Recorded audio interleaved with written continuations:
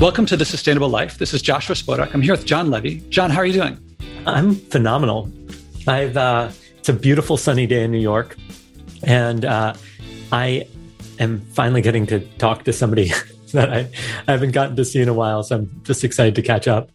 So I'm going to say a bit about how we met before talking about your bio. If I remember right, we both spoke at a co-working space at some event there. That's right, yeah. Afterward, we were just kind of chatting, and I found you interesting. I think you found me interesting. And then a little while later, I get an email saying, there's this event. Why don't you come? I'm like, well, that looks kind of interesting. And then I look you up and I see this New York Times articles about you and all these things about you and your events. I'm like, this is really cool. So I go to the event, and I've been to a couple, maybe 2 or 3, and it's the most amazing people. And I didn't know where you came from and how it happened. So I'll link to the TED Talk so that people can look. I think that gives a nice history, as well as the New York Times articles. Sure. And here, I'm going to read a bit from your bio and then let you. Okay, so John Levy is a behavioral scientist best known for his work in influence, human connection, and decision-making. John specializes in applying the latest research to transform the ways companies approach marketing, sales, consumer engagement, and culture. His clients range from Fortune 500 brands like Microsoft, Google, AB InBev, and Samsung, and startups. So here's the interesting part. More than a decade ago, he founded the Influencers Dinner. This is capital, the Influencers Dinner, a secret dining experience for industry leaders ranging from Nobel laureates, Olympians, celebrities, and executives to artists, musicians, and even the Grammy-winning voice of the Bark from Who Let the Dogs Out. And this is a little dry because I know from talking to you, it's much more, you give the human side of it. Oh, yeah. It's a completely, this gives an overview, but really the weird story is that when I was 28, I was like heavily in debt. I was overweight. I didn't really have like a major career direction. I was good at what I did, but I wasn't like remarkable or amazing. Nobody would have been like, oh, you have to talk to John Levy. And I was trying to figure out what would actually let me create a life I enjoyed and was passionate about. And it's kind of funny. I read a lot of like personal development books, and I kind of realized that I could try to duplicate everything Bill Gates did and I wouldn't be successful. Like most advice we get is not reproducible. But what kind of seems to be universal across all human beings is that our relationships really matter. That who we're connected to, how much they trust us, and the sense of community or belonging that we share has a huge impact on our lives. And so I figured if I could connect with really extraordinary people, those kinds of people you admire and respect, and not just become friends with them, but have them become friends with each other so that everybody could positively impact each other, then my life would get better.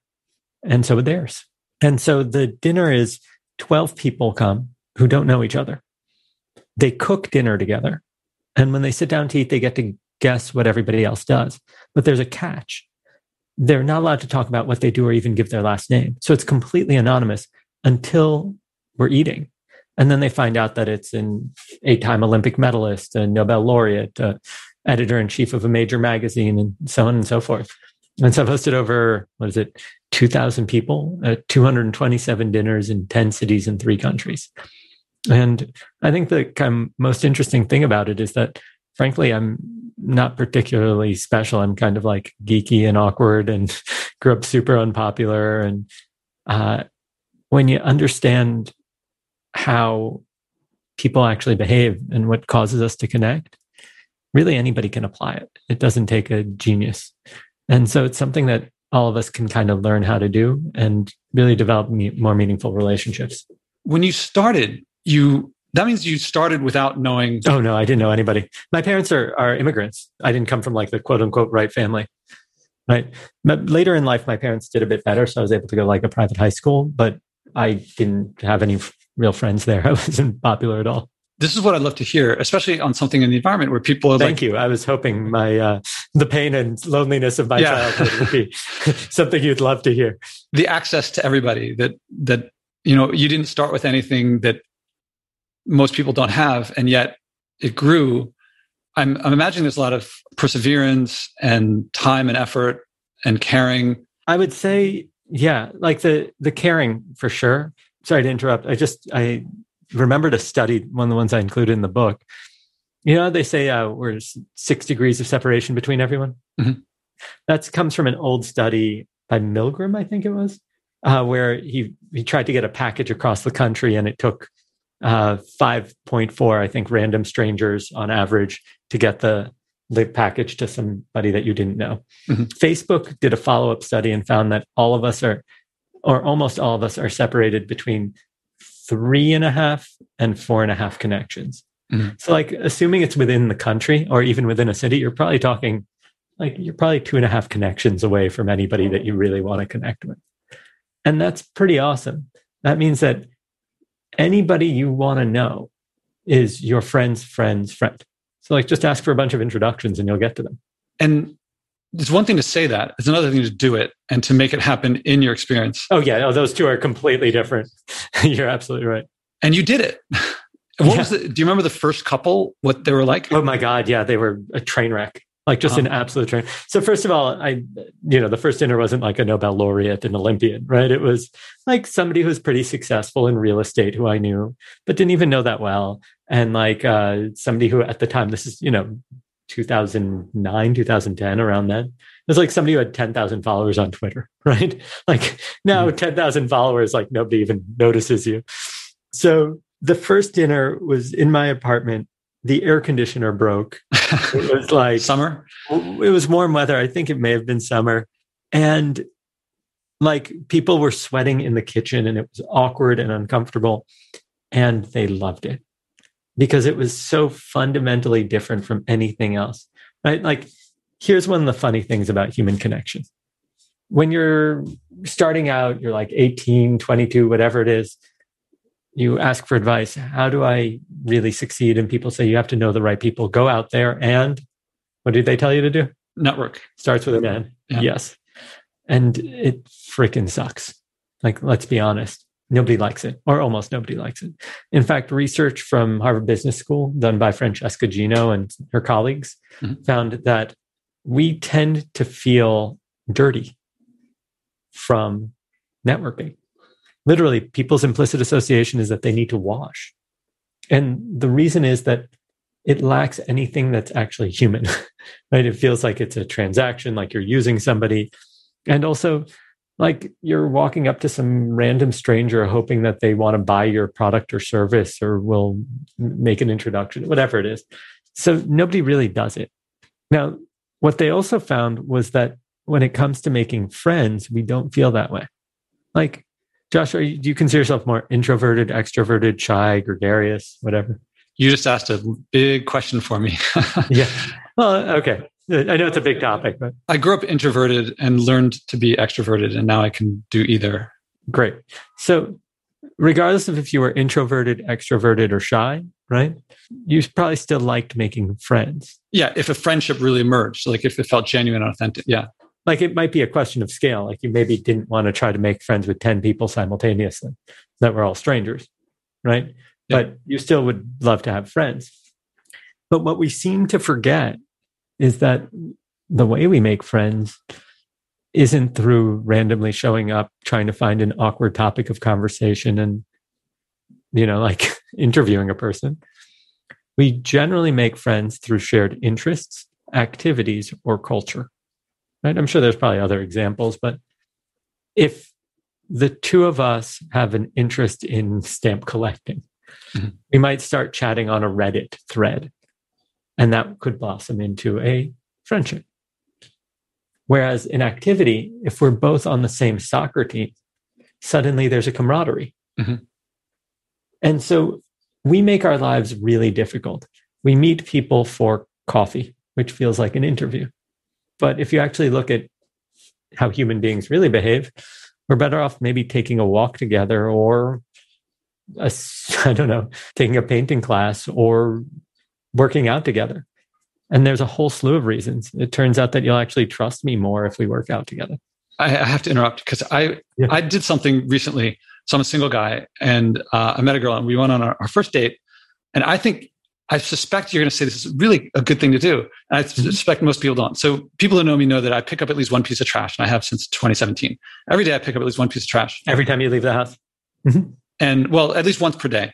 And actually now since the pandemic, I pick up more. And I also go to Washington Square Park, which is around the corner from me, and pick up at least 3 pieces there.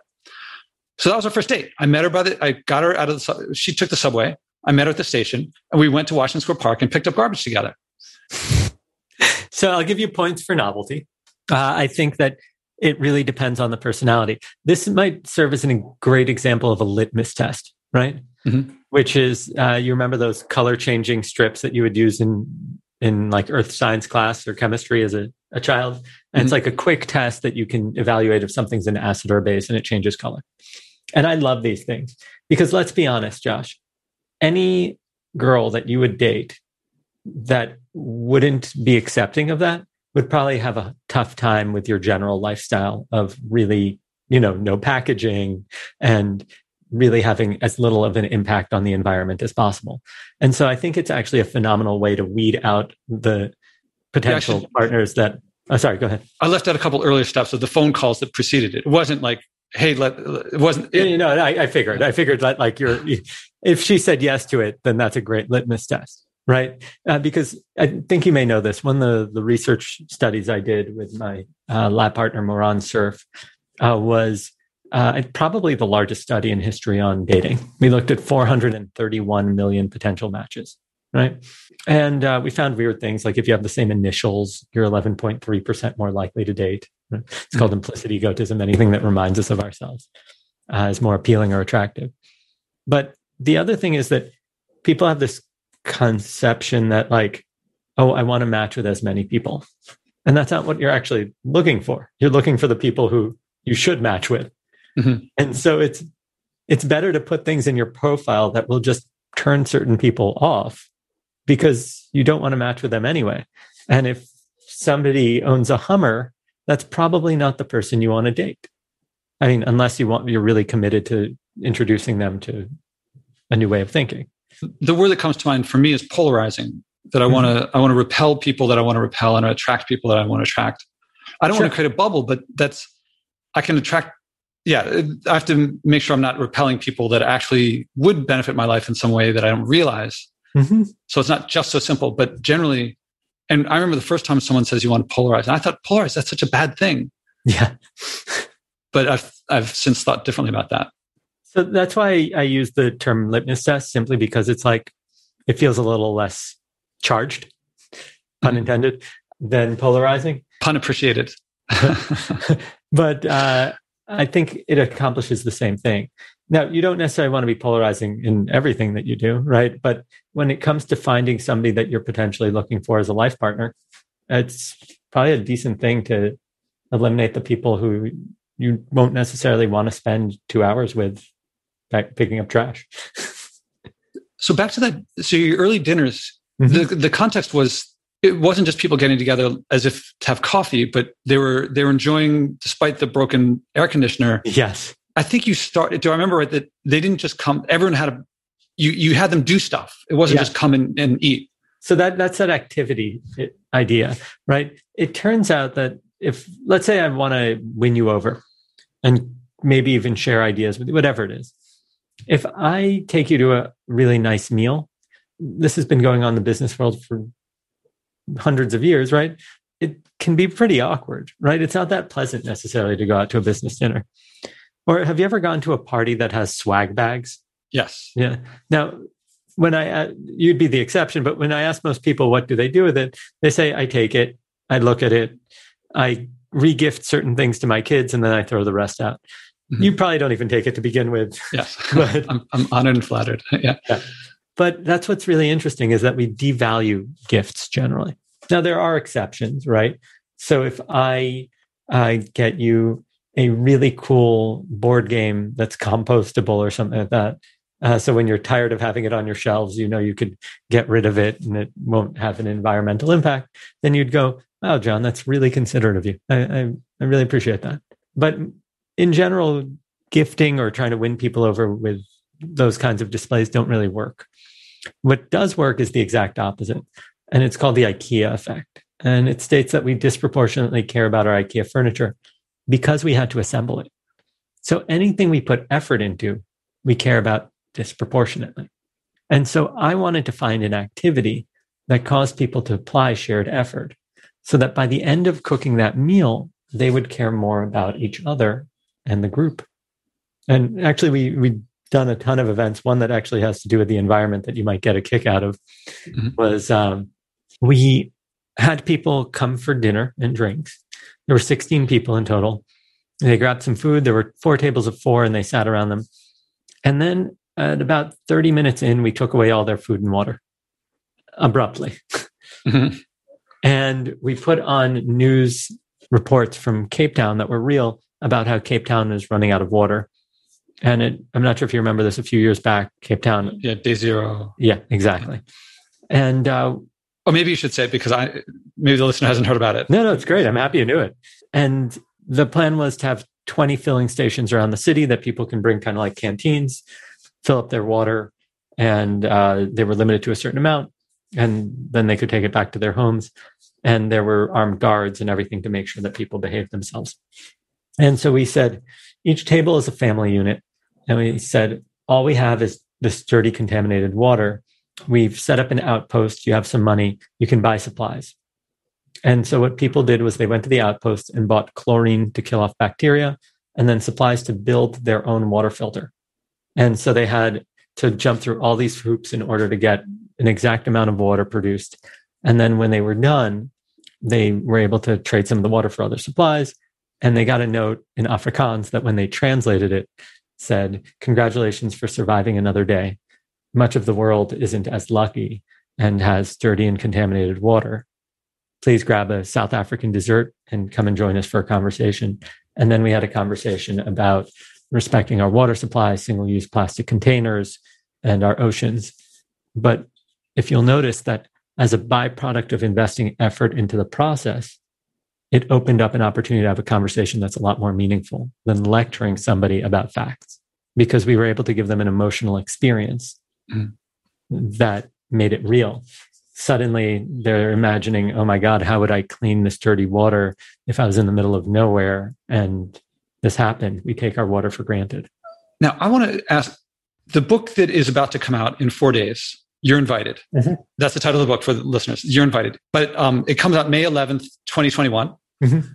And does it tell the story of this? It sounds like I haven't read it yet. So it's the theory and practice of what you're talking about now? Is a reader able... So the book explores... I almost don't show up in the book because there's all these incredible historical examples of how people apply ideas around human connection to really drive everything from business success, company culture, social causes, and even people in their personal lives, how to connect more. Because here's something crazy. In 1985, the average American had about 3 friends besides family. 19 years later, by 2004, we were down to 2. Now, people love to blame technology and social media. This is really before most of those things were big. So the real culprit is probably moving for work, being a more transient society. Because every time you move, you reset your social circles.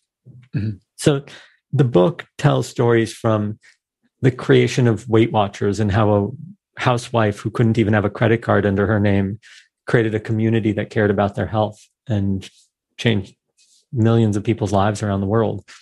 How the abolitionists and Frederick Douglass developed influence and were able to help Lincoln become president and eventually sign the Emancipation Proclamation. All the way through to like the greatest art heists in history, or how certain social causes really can catch on and build support. And I break all that down combined with the behavioral science and how to apply it.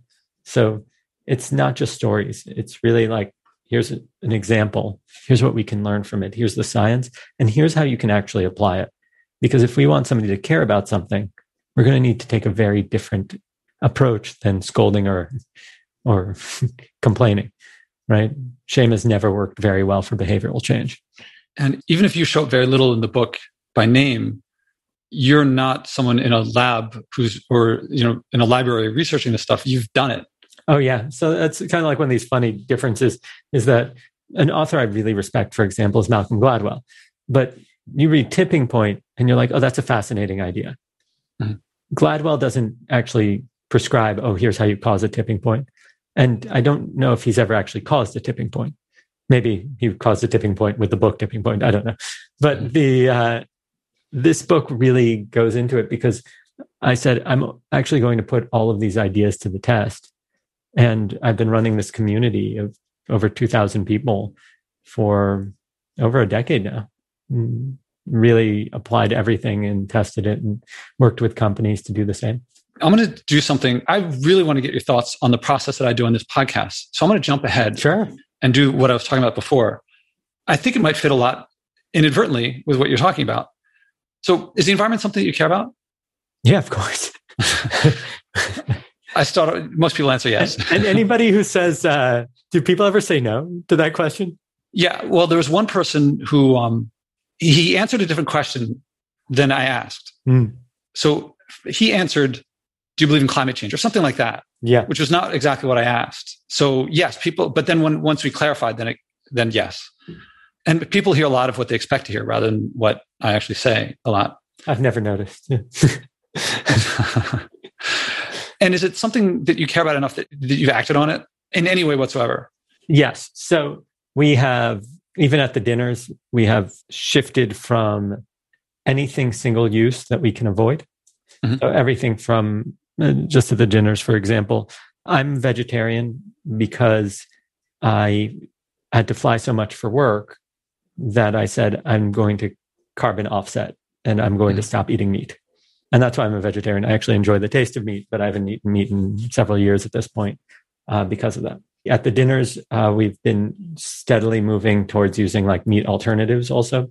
We use reusable napkins and try to avoid any kind of waste. We have set up multiple like recycling options for everything that we do. And so we really take an effort. And also when we do host in, larger events, we try to use either rented glasses or we do compostable everything. So that's kind of how we take our action. And then, we support organizations.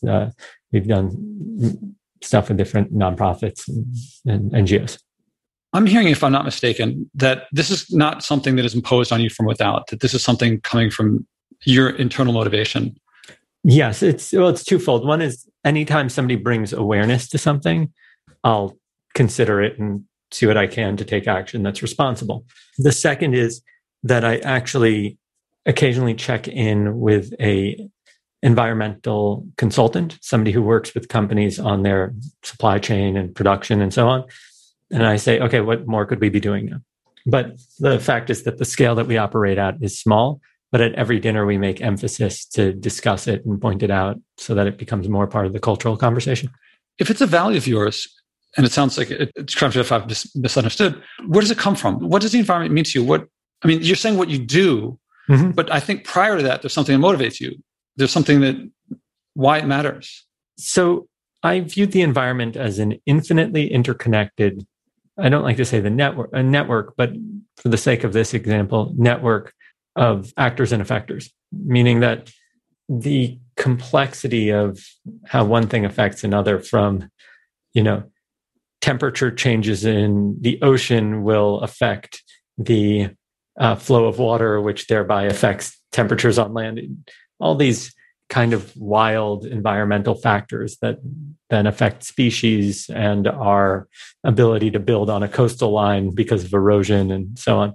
I think it's incredible and fascinating. And if we have any plan to have any form of stability as a species, we have to have the environment be a priority.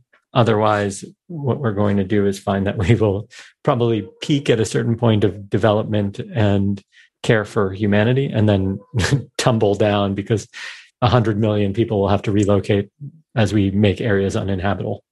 So if I heard right, there was something about, and I didn't catch it all, but there's network, if that's the best word we can use, of interconnectivity between people and also the environment, I think that... Well, I view the environment as an interconnected network of its own. So whether that's the relationship between species, the relationship between plant life, temperature, acidity, right? There's all these kind of factors that are just amazingly impactful on one another that affect everything from migration to breeding patterns to soil and water tables. And as we affect our environment so greatly, it's seeming that we're making it less and less hospitable to anything that we appreciate. So, what is it now? It's estimated that because of all the plastic we have, we're consuming about a credit card's worth of plastic every day, or every day, every week. No. I think it's like week or month or something like that. But regardless if it's a week or month, it shouldn't even be in a year, right? Like it's not like an acceptable characteristic. Plastic in your food chain isn't like a feature or benefit. It's really and if you noticed yesterday, I think it was the CDC announced that our reproductive rates have dropped below sustainability in the US, meaning that we have now reached an all-time low where we're producing less children than necessary to cover the death rate or the mortality rate. And it's and what we know, or what we believe, is that decent portion of that is caused by the toxicity in what we're consuming, the sperm rates and the fertility and so on. And then the second is that human beings' health is fundamentally impacted, because if you measure calorie for calorie, our ancestors 50, 100 years ago would need to exercise much less to maintain a lower weight than we would, meaning that the toxicity in our body, for whatever reason, is causing us to gain and retain weight more than our ancestors. If you like the show, I recommend acting, as my guests do. It works best with someone supportive, your spouse, parents, kids, neighbors, or friends. Learn the 4-step process I do with my guests and describe in my TEDx talks, and do it together. You'll find yourself acting on something you care about, something meaningful. Whether you start big or small doesn't matter. If you care, if it's meaningful, you'll keep doing it. You'll reach big. Eventually, stewardship will feel normal. You'll wish you had started earlier. Second, I recommend donating to help this podcast at joshuaspodek.com/donate. I promote degrowth and stewardship, which no advertiser will touch, but brings joy, community, connection, and abundance to you when you act, and global change in the long run. Help us keep going. That's joshuaspodek.com/donate. I'm hearing what you're saying. At the beginning, you said it was fascinating and hospitability. I don't know if I said that word right. Mm-hmm. Hospitability. Sure. The ability to be hospice. No, that's not right. Hospitable. And health. And I think this also connects with what you were talking about, your dinners, and you're connecting with people. That I think this is something fascinating to you, and something that you sense that you said it may be small, but you make a difference. Mm-hmm. So based on what the environment means to you and how you connect with it, as you've described, and I invite you, and is that your option? If you don't want to do it, that's fine. But to think of something that you could do, kind of like what you have your guests do something, for you to think of something you could do to act on that fascination, that hospitability. I'm digging myself in a hole saying that word. I'm not saying like something big or to save the planet. It's not about the rest of the world, although it may have some effect with the rest of the world. But it's something that you do, and you do yourself, something new that you're not already doing, something that you're not delegating to others or organizing others to do. Could you give me an example of what people tend to do? Oh, well, it depends a lot on what they come up with, because usually it comes up with where, like the guy who I said, that was John Lee Dumas. I don't know if you've met him, but he... Oh, John Lee Dumas, yeah. Entrepreneur on Fire. Yeah. Sure. So when I asked him what his environment means to you, he was like, oh, not very much. And then, but as we spoke, he talked about when he comes back from his runs, he passes by a beach, and the beach is always covered with plastic, and that he cares about. So for a year... He hates littering, or people who litter. Yeah. And so for 1 year, at least once a month, he would take a bag with him, go to the beach, and pick up the plastic. Oh, nice. Have you met Lorna Davis? She decided for a year not to buy any new clothes. And I mean, some of the things, I sing every day. I turn off all my electronics for a bit and sing. And that came from this guy, Vincent Stanley, who's at Patagonia. And he turned off his computers before Friday for, a month, and ended up writing a book of poetry in that time, as well as on top of being more productive at work. But that's not the goal. The goal is not to be more productive. The goal is just, for him, it was turning off the computer and see what happened. And everyone comes up with their own thing that has to come from their... I'm not saying like, what does the New York Times say you're supposed to do, or Greenpeace or National Geographic? No, I get that. I'm just thinking what it could be. Because we have a lot of practices in general in our house already, which is that we avoid, single-use plastic containers. I don't buy very much clothing, and to begin with. Yeah, I actually made an exception with you. Usually I don't answer that question when people say, what are some examples? I let the person simmer for a bit. And almost always they come back with a few things. People go through the process you're going through. They talk about what they are doing, and then they kind of struggle to think of the next thing. Usually by the end of it, when they come up with something, they look back and they're like, oh yeah, I've been meaning to do that for a while. It like takes a little uncovering. And actually this part is what listeners come back. I don't get a whole lot of comments from listeners, but they're like, I'm glad that the person struggled because I struggle too. I'm not trying to say that it's some Disney thing that's like, oh, it's easy, just do this. It's kind of funny because we have so many practices in the house already. Like, I don't know what we would add. Like, we, separate all of our stuff. We tried composting. The building won't accept it. We even monitor our electrical use. You having mentioned some things that you're already doing, but not fully, or that directions you're already moving. The next step is usually I say, let's make it a SMART goal, specific, measurable, achievable, realistic, time bound. And if you like something you're doing, you're monitoring electrical, you're intending to compost. If we made it specific, usually that constraint helps people think of, because I'm not saying change for the rest of your life. You might, if you want, go for it, but I'm only saying to try something. Yeah. So the only thing I can think of that would maybe up the game even more is that there's certain things that really require washing before they're put into recycling. And so making the effort to wash those things. But I'm not even sure, I'm unconvinced that that's that good because frankly, I don't think most of what I put into recycling even gets recycled because it's such a low recycle rate in New York. It's better than it ends up, I guess, in a dumpster somewhere, but I'm at a loss of like what would actually have moved the needle more. It's not about moving the needle. This is the logjam that you're facing is something that a lot of people face. And here's the other thing. I haven't barely left my house in a year and a half. So there's probably stuff I could be doing outside that just doesn't occur to me. I'm going to do something that may be helpful, may be unhelpful. On composting, since it's something I read previous intent. You're in New York City, right? Yeah. Are you in Manhattan or Brooklyn or? Upper West, Manhattan. Upper West? I believe that there are compost pickups that have restarted that aren't building wide. I mean, eventually they're going to restart the building, the curbside stuff. So the issue is that we tried two different composting methods, and the heat in the summers in New York make it pretty unbearable. So we've tried both doing freezer bags, and we have a section of our trash can that's for composting in our pull-out drawer, and neither of them were functional. The freezer bags ended up just causing a bunch of problems in the freezers. So I appreciate that. What were you doing with it in the end? After it was in the freezer, were you taking it to the city where the city picks it up? We would give it to the building and then they'd just be like, you can't give this to us. Oh, do you know that there are pickup places in the city? I mean, I take mine to Union Square. Yeah, but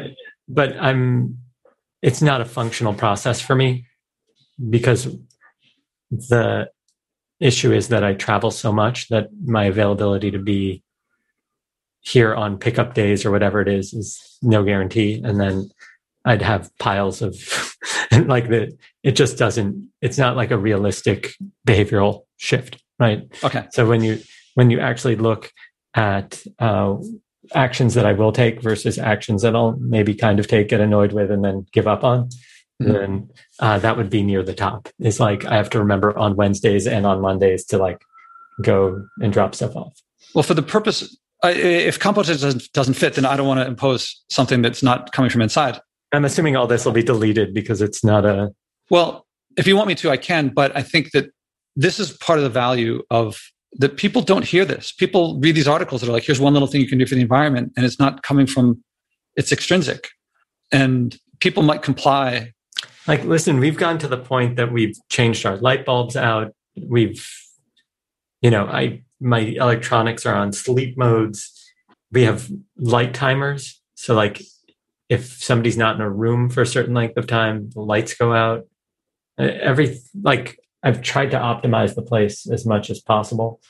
I think you're also thinking of permanent changes to your life. If you're asking me for a month to commit, like to grab some trash every time I'm outside, That's like, sure, but that's not particularly interesting, especially since I leave my house like once a week. So I'm trying to think of something that would be useful. I'm going to fill the listeners in on, because there's video, so they can't see you. But I see someone who's like really, like, you're not hurting, you're looking, you're seeking. Tell me if I'm reading wrong, that you're like, you really want to find something. Yeah, here's something I can actually do, which is I have a habit of writing down everything throughout the day. And then once I'm done with that sheet, I'll pull a new sheet out and start it. But instead, what I can do is commit to fully use all sides of all paper before I shred and recycle. And is that something that connects with the feelings that you were describing before with the environment? I'll be honest, it seems like something nice to do.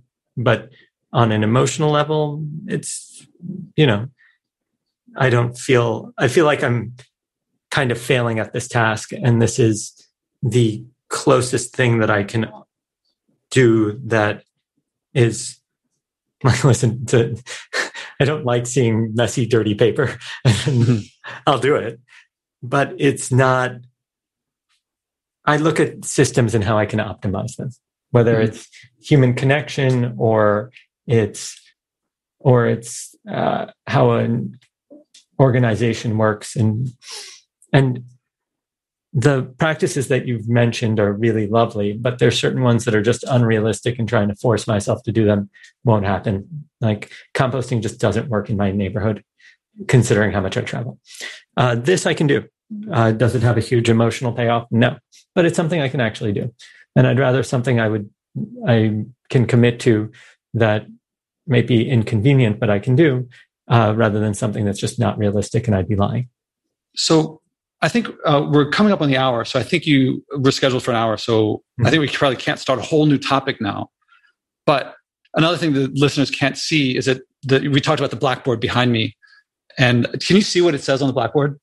Systemic change begins with personal transformation. Yeah. And so systemic change is what I'm after. And I propose, if you're game, to do what you talked about and to have a second conversation. And based on that, on the experience there, and also because how do you change a system like this? I think it's something that you've probably thought of more than most people. Sure. I would argue that it's most people expect change to be a sudden and impressive feat, because that's what we like to tell stories about. But the fact is that if you really look, change is taking a problem and replacing it with slightly lesser problems. Mm-hmm. So we don't like gas guzzlers, so we have electric vehicles. But if everybody right now were to switch to electric vehicles, the impact on the environment would be so tremendous, because manufacturing would be ramped up, that it would create a new set of problems. So in general, I'm a big believer in the laws of marginal gains. If you can do a 1% improvement each week, after a year, that 1% change each week becomes a massive exponential impact. And if that 1% is not, recycling my paper after only using one side, okay, then I'm 1% better this week. If that's, I've picked up a piece of trash on the street, great. But things that aren't going to become habitual, people, or things that won't become adopted by a culture, are eventually not going to last anyway, because it's going to take so much effort to keep them in place. And so we need to chip away at things. And that's not what people want. They want sudden, instantaneous changes. And I get it, but that won't necessarily stick. So that's not my strategy. Mm-hmm. It's because I think there's a lot of people out there. And by the way, how much time do you have? Because I don't want to go over. I have like 4 minutes, and then I need a couple minutes for transition time. Okay, then let's begin here next time. Would you mind coming back and sharing how that experience went? And I presume this would have to be after the book launch stuff. Yeah, this is going to be in like weeks from now, weeks and weeks. I'd be open to it for sure. Okay. Then I propose that we'll close now, and after we stop recording, but before hanging up, we'll, if it's okay with you, put a time on the schedule for the second one at your convenience, and because I know how crazy a book launch can be. And then I'll make a note to start picking up here where we left off. All right. That sounds great. Okay. Well, I guess let's close with, is there anything I didn't think to ask that's worth bringing up, or any last message for listeners? Oh, wow. Here's what I'll say. People these days are more isolated and lonely than ever. And the health impact of being lonely is about on par with smoking a pack a day of cigarettes. We're all feeling really awkward and uncomfortable after not having socialized, and that's okay. But if we're going to get through this, we need to connect. We need to reach out to one another. That means that the extroverts need to start putting out invitations, and the introverts need to start accepting them. And introverts, that's no excuse. You can call up a friend who you haven't spoken to in a while, who might be lonely, and check in with them. Invite them out for a walk. And be safe in the process. But the greatest predictor of anything we care about is who we're connected to, how much they trust us, and the sense of community or belonging that we share. And so I encourage you to go connect with people over shared activities where you get to put in joint effort. Oh, and I really, really, really encourage you to pick up like 12 copies of You're Invited. I'm really proud of it. Can you give the full name of the book so that people know? You're Invited, The Art and Science of Cultivating Influence. And you can pick it up anywhere. So Amazon, Barnes & Noble's, local bookshops. I'm sure it'll be just about anywhere that you would want to buy it. And I'm going to add that I've been on the receiving end of this, that I've been to your events, and I've met wonderful people, and some that I knew and some that and knew. And you're not just talking theory. This is really, it's changed my life. Oh, that's awesome. I love hearing that. Nobody ever reports back anything. It's kind of amusing. I think I've hosted over, I don't know, I host several thousand people a year, and I never really hear if people become friends or not. It's good to hear that you got something out of it. So thanks for coming. Well, it's partly because you have that whole system. So I get the invitation comes from someone else than you. Mm-hmm. But now that I know, I'll give the feedback directly to you too. Thank you. Well, John Levy, thank you very much. It's been my pleasure. Thank you for having me. How many people are bringing a message of joy from what everyone calls saving the environment, but I call the future? Step by step, this podcast is creating a culture of joy, community, and connection around sharing and acting on our environmental values. Again, there's no profit in buying and wasting less, but we'll all love our lives and relationships more when we do. I can use your support. Please donate at joshuaspodek.com/donate. Again, that's joshuaspodek.com/donate.